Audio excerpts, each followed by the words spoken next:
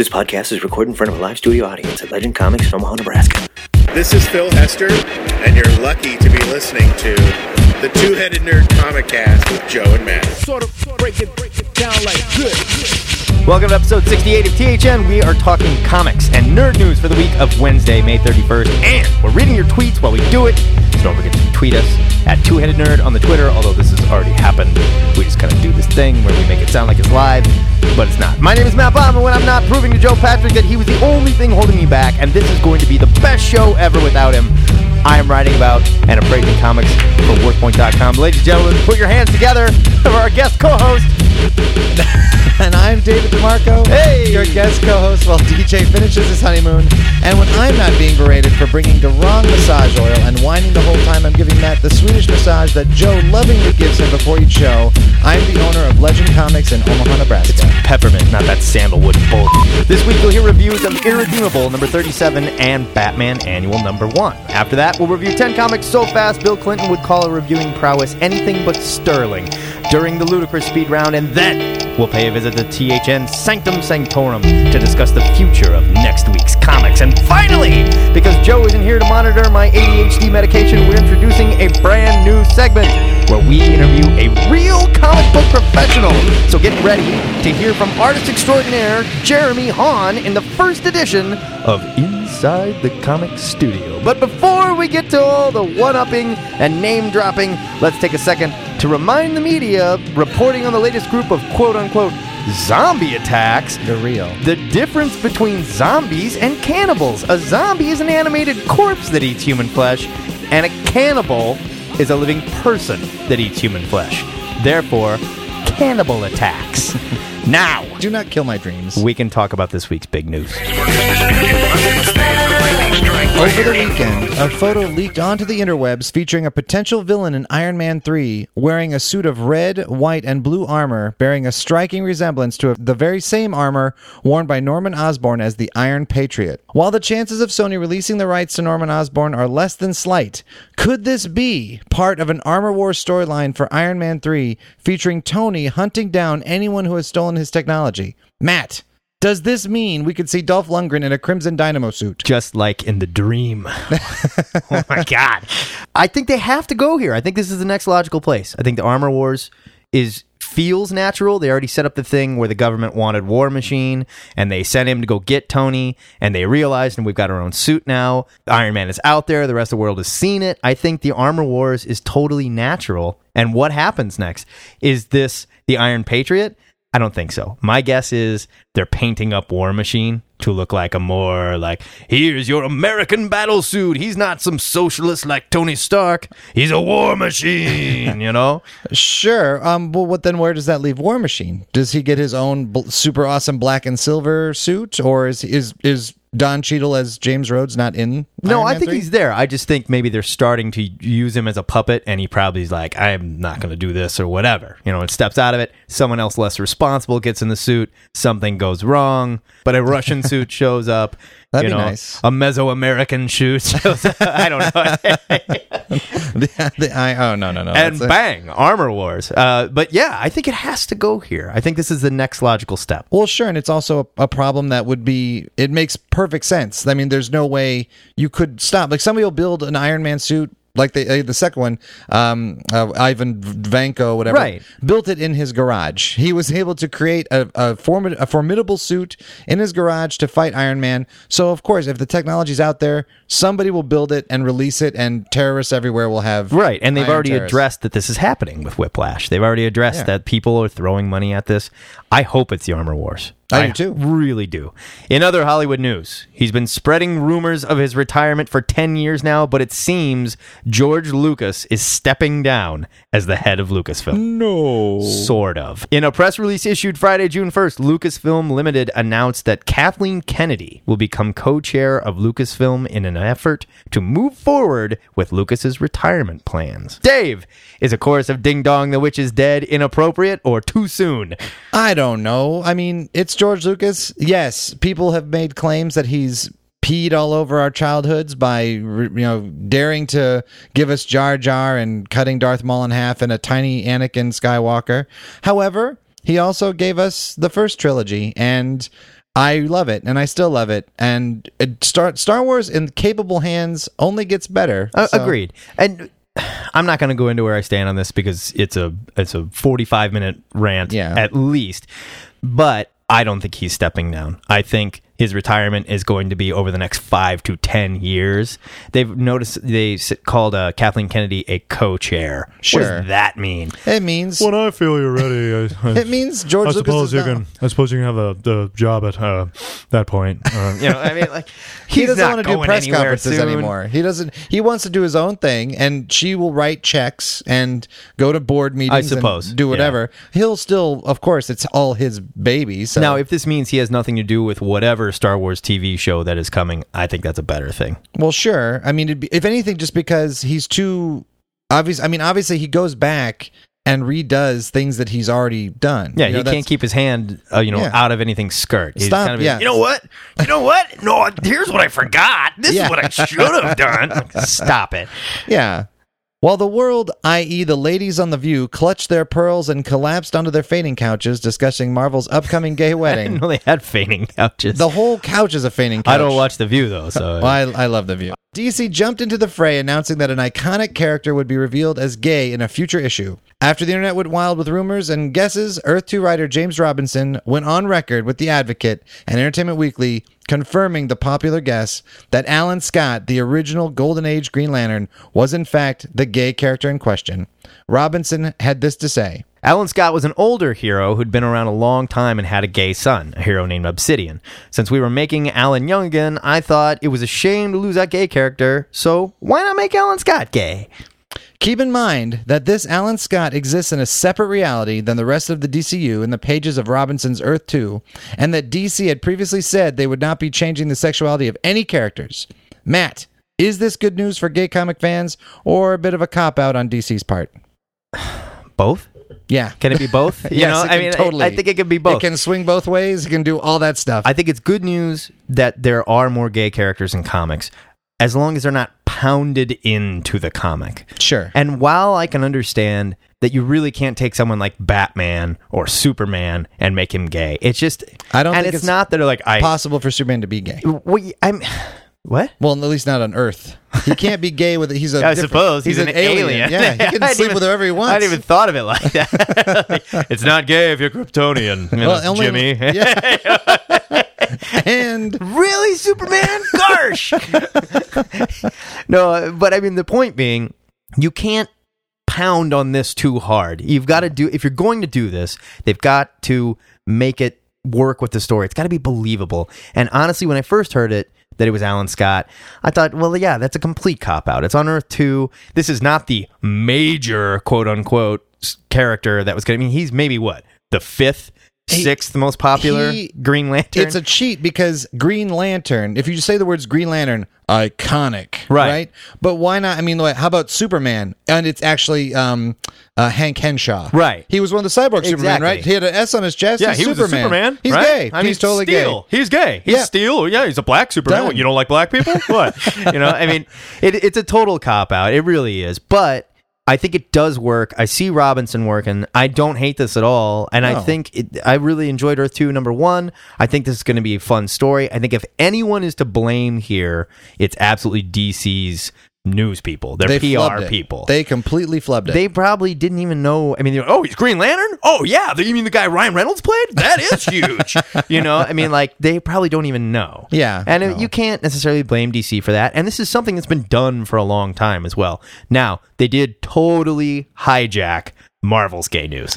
I don't think they did, though. They completely did. No. It was good. The Whoopi Goldberg came out on The View and they were like, oh my God, this is so important. And then DC was like, we have a gay news of our own.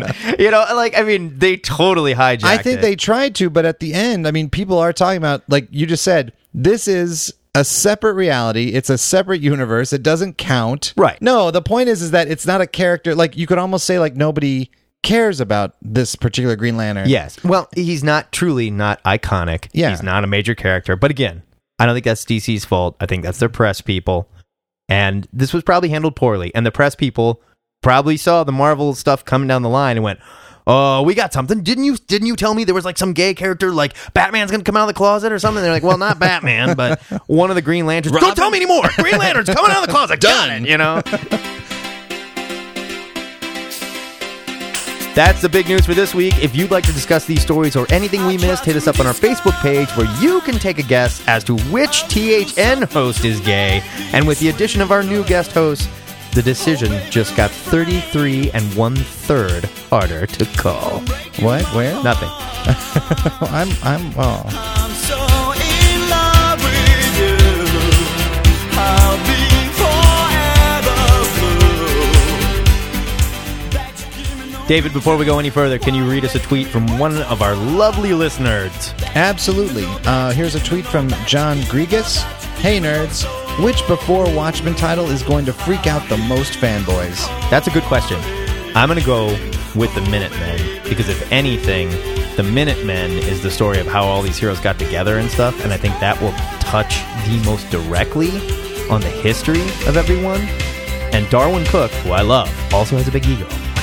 That is true. And I really like Darwin Cook. He's not going to be afraid to write whatever kind of story he wants here. I'm going to say Minutemen. That's my guess. That is fair. I'm going to go with the Boba Fett style answer and say Rorschach, because Brian Azzarello has a history of taking psychotic lunatics and kind of ruining their backstories. True. This is true. See the pimped out Killer Croc.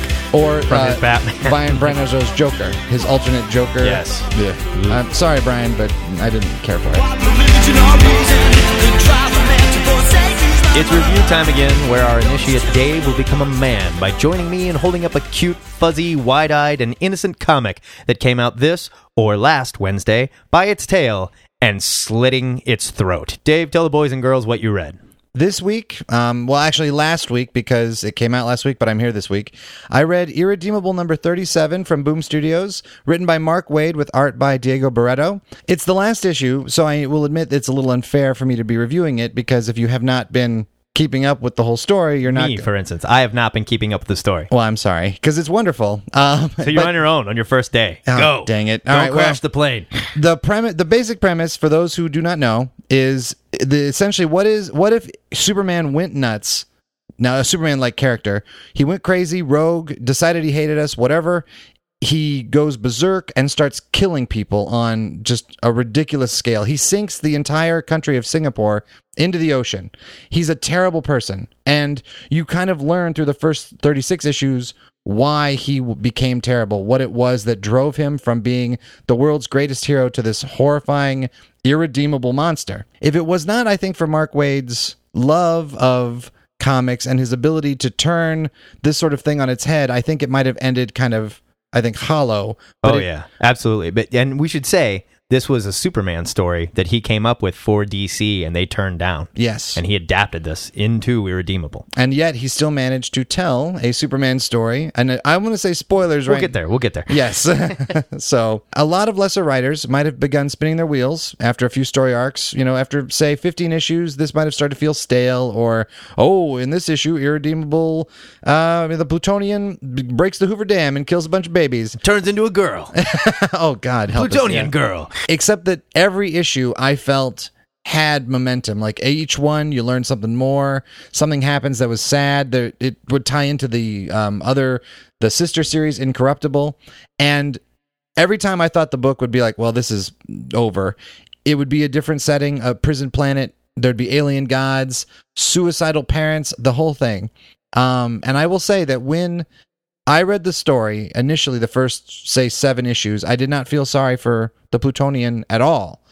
He's a terrible character. I actually really liked Cubit, his science-minded friend who was trying to help him, essentially trying to redeem the irredeemable guy. Right. I mean, and now that we've reached the end, I completely broke down and felt sorry for the Plutonian. Welcome to Mark Waid. I know, right? What this guy does. It got dusty in the comic store. I was reading it in front of people, and I started to cry a little bit, and I was like, I had to hide behind the counter.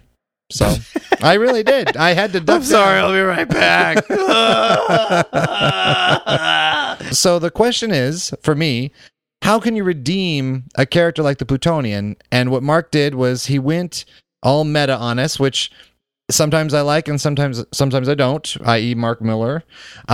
Irredeemable could have been, like you said, an Elseworld story where a berserk Superman, goes crazy, kills Lois, does everything. Farts on Lex Luthor. Farts on Lex Luthor, super farts on Lex Luthor. Farts him to death, of course. Into space, into the sun. In a way it was, because Mark Waid got his Superman story. This is the spoiler part, so anyone who is at all interested in following this, pause or do whatever you have to do. Throw your iPod out the window. Jump out of the car. Yeah, just send it up a cliff. Open the door and just roll out. So Curl into a ball. It's important. So the deal is, the Plutonian is rendered like he's an energy being, and he's unmade at the end of this issue. And Cubit manages to take the essence, the thing that made the Plutonian, what he was, and he disperses it across many different realities. And then he becomes like a notion. His notion manages to make it to our Earth at the end, and you see a young Jerry Siegel and Joel Shuster basically coming up with the concept of Superman. It's just a sketch. You wouldn't be sued for it. I mean, there's no S or anything like that. But the idea is that it's not like, hey, Jerry Siegel, what's that, Joel Shuster? Yeah. He becomes the idea of Superman. The big thing that Cubit was looking for was that somebody would find that essence and get it exactly right. Do something good with it. Yes. And I think, as opposed to cracking the earth in half. Exactly. And Superman is, growing up, Superman, I didn't read a lot of Superman, but God help me, every time I was exposed to something that had to do with Superman, the movie, a comic book, the cartoon, he's everything right with America. So Dave, here on the show, we rate everything on a buy it, which is the best, skim it, which doesn't necessarily mean it's terrible, but maybe not worth the price of admission, or a leave it rating. Now, you are in an amazing place here, because you have chosen a book that ended. So I'm going to say, why don't you go ahead and rate the entire series? The entire series. This issue completed. Your rating will apply to all of it. Buy it. 1,000 times buy it. There's only 37 issues. I checked our back stock at the shop. They're $3. I mean, they're not skyrocketing in value. None of these, I mean, like the first issue is kind of hard to find, but I don't think it books much higher than $6. I bet you could go on eBay and type in Irredeemable Run 1 through 37 and pay $30 or $40. You could probably get it fairly cheap, and you should. Yeah, it's wonderful. Matt, what did you read? This week, I read Batman Annual #1 from DC Comics, written by Scott Snyder with art by Jason Fabok, or Fabok. One of the two. I like Fabok. Fabok! Here's your solicit. Mr. Freeze is introduced into the new 52. What is Mr. Freeze's relationship to the Court of Owls? Is he an ally, or do they want him dead? Night of the Owls continues here. So, remember when annuals used to mean something? I remember when I was young, annuals used to be awesome. Yes. I used to race to the quick shop, and I admit it. Sometimes I would steal annuals if I didn't have enough money for them. That quick shop is gone now, probably because of you. Because of my theftery.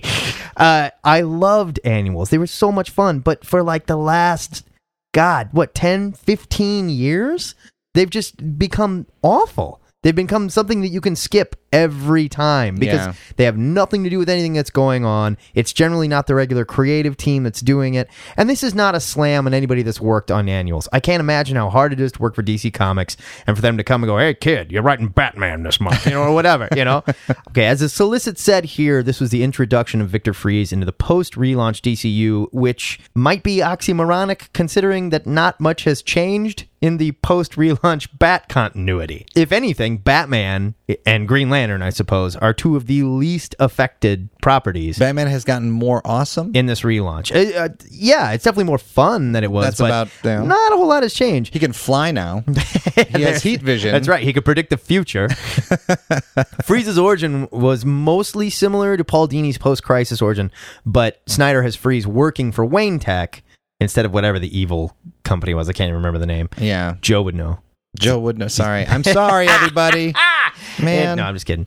And he's written in some intensely personal backstory stuff that really fleshes out the character. Of course, I should not have been shocked because this is what Scott Snyder does. This is what he's been doing in his Bat run, and it's part of what makes it so great is he's taking all these characters and making them so damn human that it's almost hard to read at points. Mr. Freeze's case, the other way. While the story does deal in some flashback and it sets up Freeze and new continuity, most of it takes place during the Night of the Owls crossover, where we're seeing it like it's shortly after midnight, and Freeze is busting into the Wayne Tech Laboratories to free his cryogenically frozen wife, Nora, and she's been stored at this abandoned lab.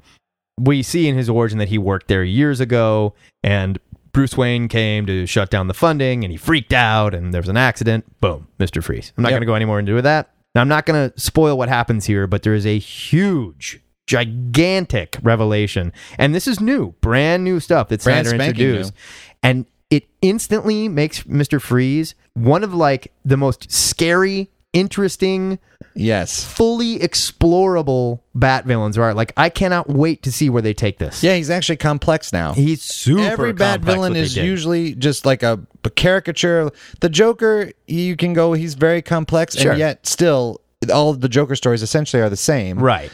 Poison Ivy, there's nothing there. But Freeze, it turns out, there's a whole thing we did not know at all, and it is terrifying. It changes the whole nature of the character. Absolutely, and all of a sudden, a lot of things make sense. Yeah. A lot of things make sense about why he's completely inhuman, why he is so cold, what he thinks love is. You know, it's not pretty, I'll tell you that much. Jason Fabok supplies the art for this issue, and he seems to be a perfect addition to the stable of Bat artists. Previously, Fabok was working at Aspen on Soulfire and recently helped David Finch do some finishes on The Dark Knight number 4 and 5. He is excellent here. The cover is perfect. Yeah. Mr. Freeze in the background, a big, bulky, kind of like Jim Lee, but cleaner looking Batman. Yeah. After seeing this work, I demand DC gives him a regular job. He's got this style reminiscent. It reminded me of Gary Frank.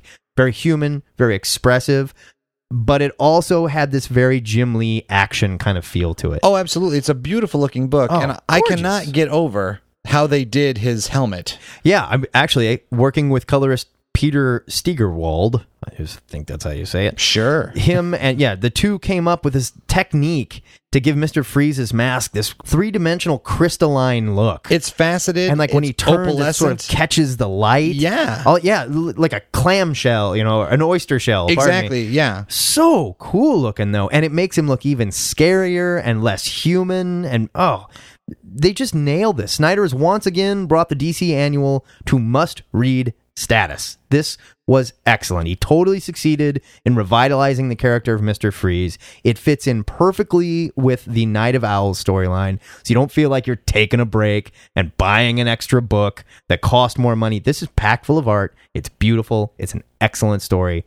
Buy it. I completely agree. It's totally rad. I have been trying to keep up with Night of Owls. It's not something that has been on my main list. Although, you know what? I will say, DC is doing a terrible job of telling us what to read in order. Oh, there's no chapter 1, 2, 3, whatever. I am keeping I can't it in find a big a list. pile. It's a huge pile. I'm just going to read it all at once. I and didn't hope that it'll make sense. I didn't read Red Hood and the Outlaws, but apparently Mr. Freeze popped up there, which he came out like the first week of May. Yes. And people are like, what are you talking about, readers? He's right here.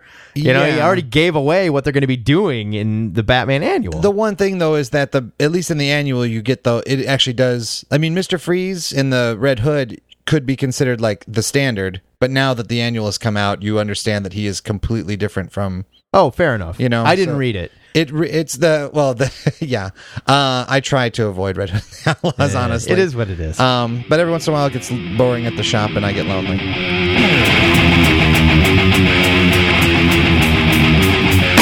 you be the lucky one?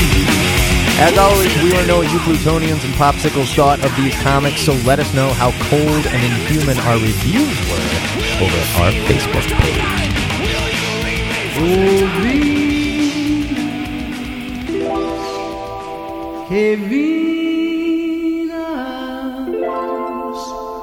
Make my dreams come true. Now it's time for me to don my North Star costume. And since Dave is a scab, he gets to be Aurora. And we'll go streaking gaily across the Canadian skyline, following Venus on its transit across the sun, which only happens twice a century. Huh? Powered by our mutant sibling love. All the while reviewing 10 comics during the Ludicrous Speed Round. Ludicrous speed! Go!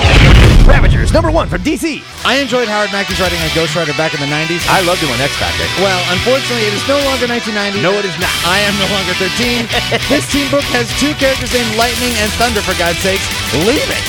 Grim Reaper number 1, Image. This is a new book from Curtis Wiebe, the guy who, or Wiebe, I don't know how to say it, the guy who's doing Peter Panzer Files, which is a book that I like. Wonderful. There's an interesting story here. It's kind of like a really violent quantum leap, but I can't get past the weird art and the really weird coloring. Too much sepia, too much purple, too much brown. Skim it. I'm giving it a skim it. Superman Family Adventures, number 1, DC. I've been depressed since Tiny Titans ended, and this book from Art Balthazar and Franco Aureliani. Wow, Aureliani was exactly what I needed to get out of my doldrums. Lex Luthor has a pet mouse named Fuzzy. That's adorable. Buy it. Is this pet mouse reminiscent of Pinky or the Brain? It is after it gets Superman's powers. Hey-oh. Godzilla number 1, IDW. For some reason, IDW felt it necessary to renumber and restart Godzilla story. I thought King of the Monsters was going really well, and it had a good team on it. This is a new team. I like Dwayne Straczynski, the writer, but I don't know if this is the right book. He did a good job humanizing one character in the book, but this is a book about Godzilla. Are there giant robots in it for him to fight? There are not giant robots in it, but the other monsters are there. You lost me. And the art is okay. Again, it's good art, but I think it might work better for a street-level crime book. I just feel like both these guys are kind of mismatched here. You have for a Godzilla book. You went from Godzilla to street-level crime. I know. It's not working for me so far. I hate to do this, but I gotta give it a leave it. Oh my god. I know, I hate to do it. Ghostbusters, number 9 from IDW. I've wanted to read this comic for a while based on the awesome covers that I would see at the shop, and I was not disappointed. This comic is essentially reading a great episode of the old real Ghostbusters cartoon. Buy it. Airboy, Deadeye number 2, Antarctic Press. This is Chuck Dixon's Airboy, back with a kind of strange art by Ben Dunn. I love the late 80s series, and this one is fun, but I wish Dunn was drawing it more like his chapter of Nazi zombies. A little more realistic and a little less cartoony. Still, good read. Buy it. That is the 4th book from Antarctic Press that I have reviewed and given a buy it. Oh. Up your butt, Joe Patrick, if you're listening. Star Trek, Doctor Who, Assimilation Squared, or Assimilation 2. I think just the title alone might justify the review I'm going to give.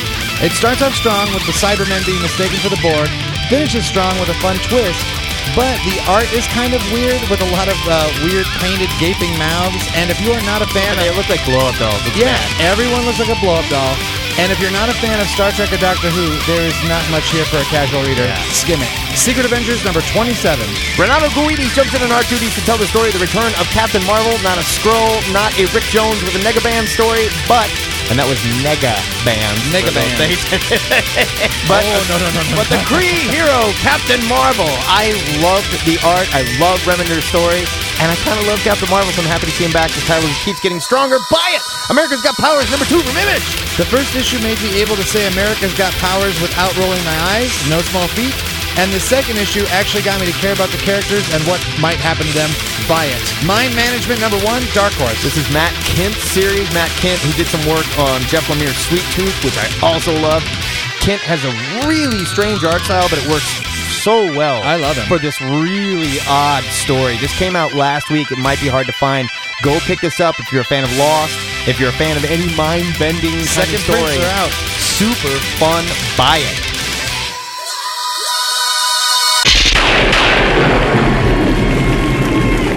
Warp. That is your ludicrous speed round, and warp is the sound that the Very good TARDIS voice. makes when it materializes aboard the Enterprise, as seen in this week's issue of Star Trek: The Next Generation, Doctor Who, Assimilation Squared. Number 1. Number 1. Come on, that is a mouthful. It is.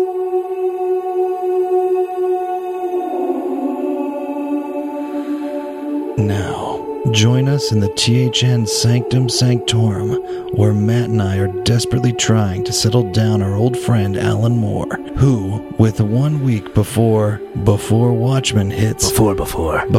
It's a tricky one. has been on a steady diet of MDMA and Swamp Thing psychedelic tubers. Those are drugs, folks. It's true, he wrote them. The good news is that during his rants, Mr. Moore may have revealed some secrets of next week's other comics. That guy is connected, man. Matt, what has Alan's drug-induced tantrum revealed to you? Next week, and I'm sorry, Alan, but I'm going for Before Watchmen, Minutemen. He's gonna hate it. Number 1, written He hates it. and drawn by the multi-Eisner Award-winning Darwin Cook. I trust this guy. I think this is going to be fun, and remember, screaming and crying nerds, no matter what happens, it doesn't take anything away from your Watchmen story. Dave, what will you be reading next week? Next week, I'm going to read Dial H number 2 from DC Comics, written by China Mielville and drawn by Mateus Santaluco. I really enjoyed the number 1. It was kind of creepy and also intriguing. Chimney Boy is perhaps my newest, favoritist, He was gross.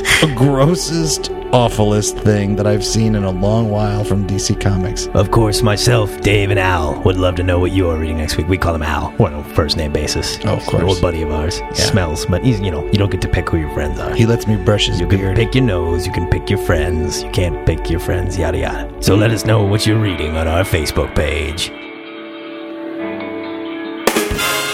Now it's time to introduce yet another new segment, Inside the Comic Studio, where we take some time to sit down with a real comic professional who isn't aware of the quality of this show and willing to talk with us about his or her job in the comic industry.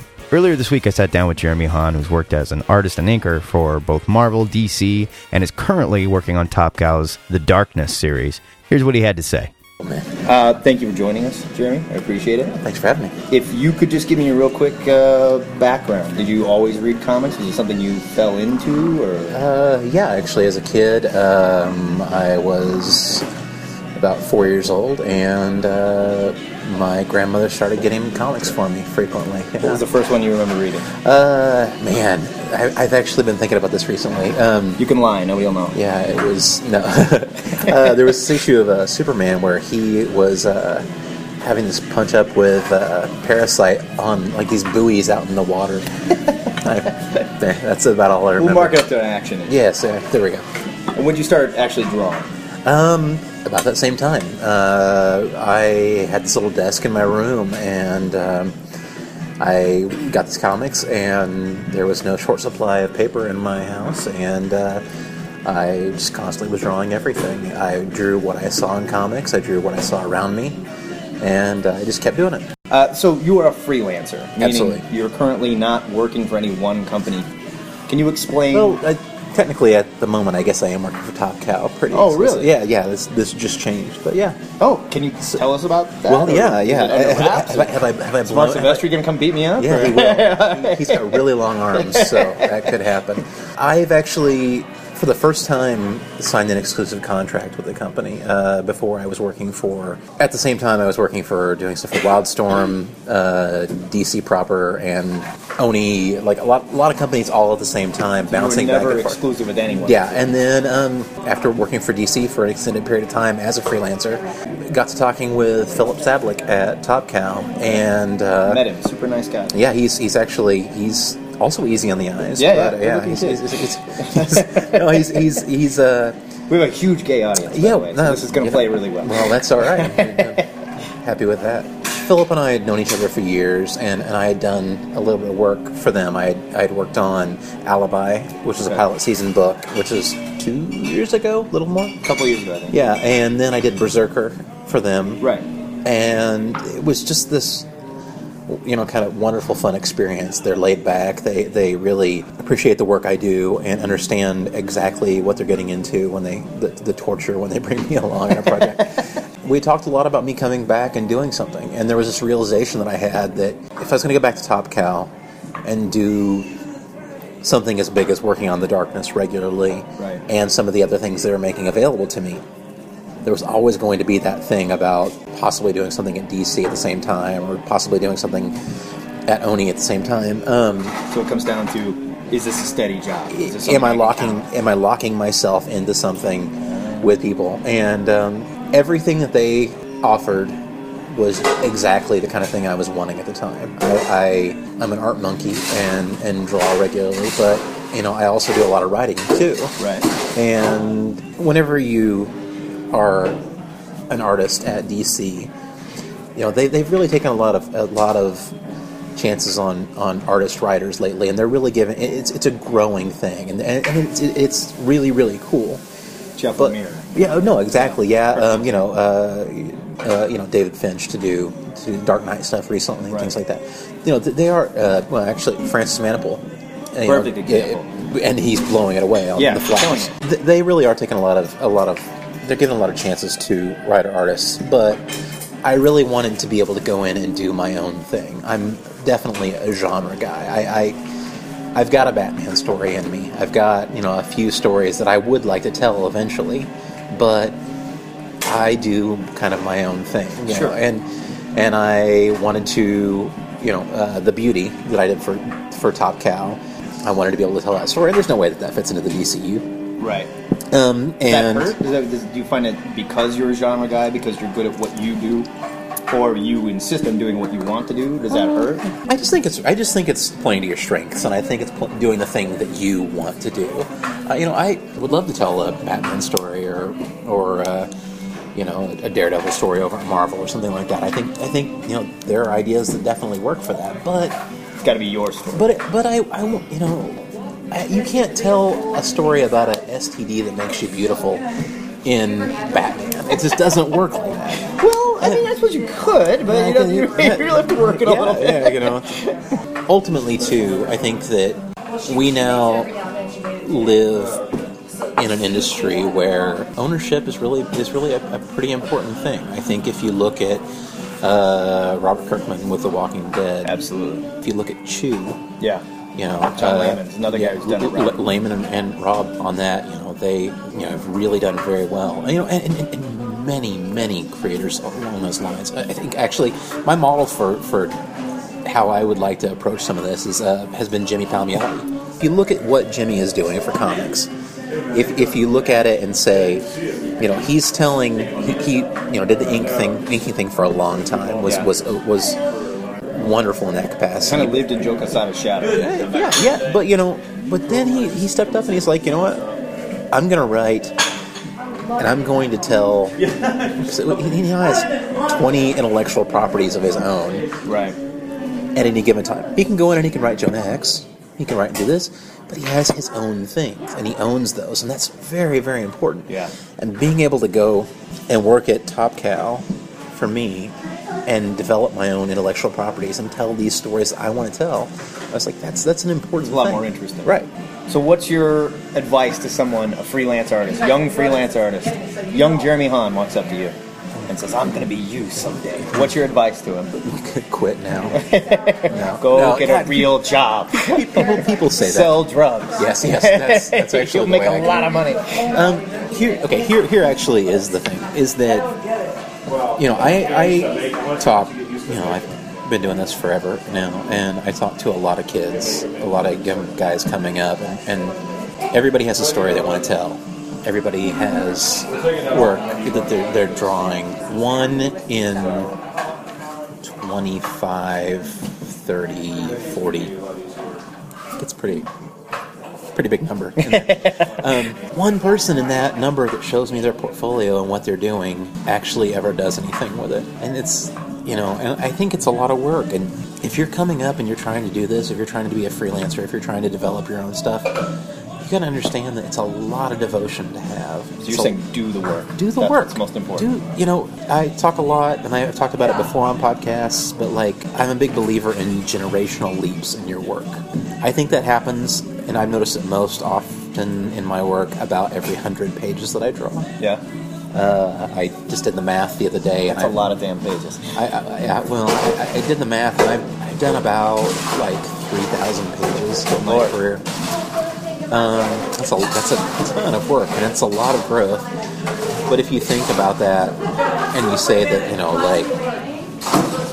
every 100 pages you grow as an artist, and in theory, I'm saying this in theory, but the average creator probably does about 250 pages a year if they're a regular artist on a book. That's solid. That's a lot of work. Yeah. So if you're doing that, you should grow, at least once or twice a year. Right. Hopefully twice a year, maybe 3 times if you're really busy. But you need to have that growth. Well, then you talk to guys who are trying and trying and trying, but they're only doing 10, 15 pages a year, something like that. They never see that growth. They never move to the next level. And you have to do that. And I know it's hard. If you've got a day job, you still have to put the work in. And maybe you can't draw 5 pages a week. That's unrealistic, okay? Well, what about 2? Sure. If you're doing 2 pages a week, that's still, 100 pages a year. So you should have 1 generational leap a year. And that's also still being able, like, if you're doing that, you could actually draw the equivalent of a mini-series in a year, 2 pages a week, if you wait and, just do it as you go. Yes. What else do we have coming up? Plug whatever you want. This is where you plug stuff. The darkness is the thing that I am really focusing on. That's your bread and butter. Yeah, and that's my monthly book, and so it's hard to allow as much time as I'd like for other things, but everything that I am doing is mostly within the Top Cow wheelhouse. We're going to be finishing The Beauty because we won the pilot season of that. That's excellent. And that was amazing. We were so surprised. Any idea when we can expect that? Well, I'm going to have to start doing drugs if I... Fair enough. That helps, from what I understand. Lots and lots of... If only I had a coffee shop in my studio, maybe... You'll graduate to, like, meth. Yeah. Coffee's great, don't get me wrong. Stir some meth into the coffee. The plan is we really want to try to have it out by the end of the year. We're writing on it right now. So that's fairly soon. I'm co-writing that with my buddy Jason Hurley. We're coming along in the writing. It's going pretty well. And then because it's a book that I am writing and drawing, it's a lot different because it's kind of like I skip a little bit of the process. I don't kill myself as much trying to make a writer happy. I know it's going to suck regardless. That should flow pretty quickly once I get going on it. I have, and I don't know when this is actually going to hit. Hopefully very, very soon.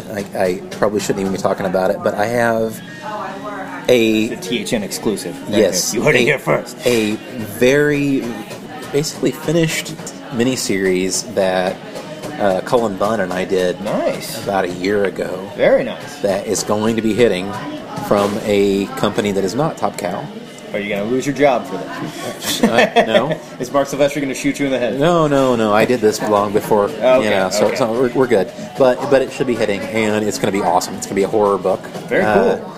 Very, very, very good. Which is weird because you don't draw a lot of scary stuff. Yeah, I don't ever Normally draw. it's puppies and kitties and flowers. Not a lot of guts or anything like that. All that Archie work you had, which sweet classic stuff. All ages. And then the last thing, I am working on another mini-series with Brian Koshak, the artist on Narcoleptic Sunday, the story that I wrote a couple years ago for Oni. We're doing a period piece story. Really? Set in... Like a Downton Abbey type thing? Or? Yeah. We're actually... It's going to be a Merchant Ivory joint. No. Wow. Yeah. That's specific. It's a 70s fun little piece about... it's about crime and porn. Excellent. So it's going to be a lot of fun. 2 things you know a lot about. Yes. 2 things I know a ton about. And then the last thing, and this is something that we're working on right now too. It's going to be another thing from Hurley and I. It's going to be a maxi series. We've got a great artist that I can't talk about yet. Yeah, but it's going to be initials. Yes, he does. CD, if you can figure that out. Well, that doesn't help at all. Yeah, not at all. No, it's going to be a horror thing, and it's going to be, I don't want to say ongoing, it's going to be seasons. We're doing 12, 13 issues per season, 3 seasons. It's going to be longer form, and it's like I said, we're still working on that. Hopefully, I'm going to be able to actually really talk about it, but it's something that falls into the Top Cow image family. So. Nice. All right, well, Jeremy Hahn, thank you very much for joining us. Hey, man. On the Two-Headed Nerd. Appreciate it. You are our first interview.